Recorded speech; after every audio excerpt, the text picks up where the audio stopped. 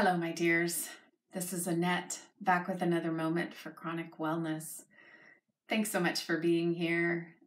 We are continuing our conversation about how you manage your weight and chronic illness. And I'm continuing my story about my weight journey. And I was at the point where I was closer to a more average size. I was probably in about a 14 when my first autoimmune disease hit, and it is called polymyositis, and it's a muscle wasting disease.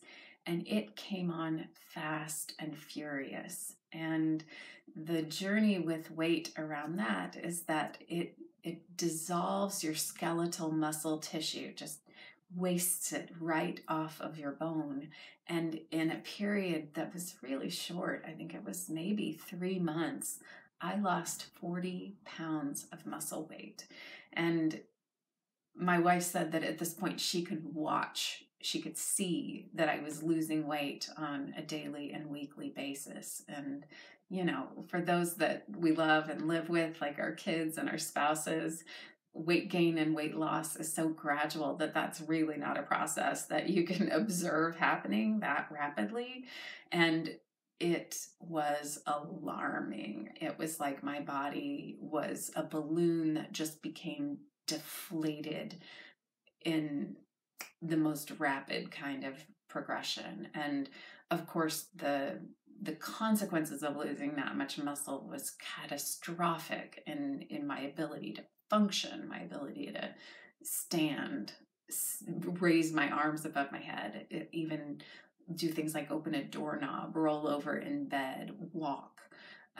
But the consequence for my weight was also pretty alarming. I went from being a healthy to plus size, sort of 12 to 14 size person, to somebody who was really underweight, which had never, ever been my experience. I weighed less than I'd probably weighed since elementary or middle school. I was a waif of a person. I looked like a little walking stick. I looked so alarming.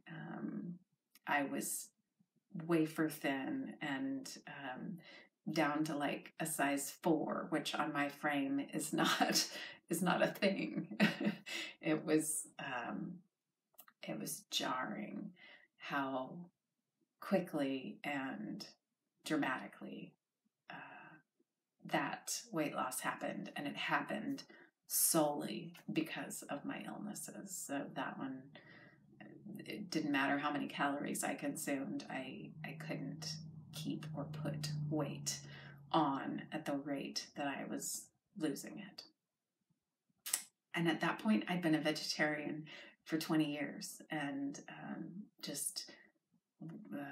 part of the markers for that autoimmune disease is that you're wasting creatine kinase, which is protein just straight out of your body. And so it was clear that I needed to be consuming a lot more protein than I was able to get as a vegetarian. So that was also an interesting part of my journey. To be continued. Sound off. Let me know. I want to hear about your stories too. Thanks for being here. And in the meantime, be well.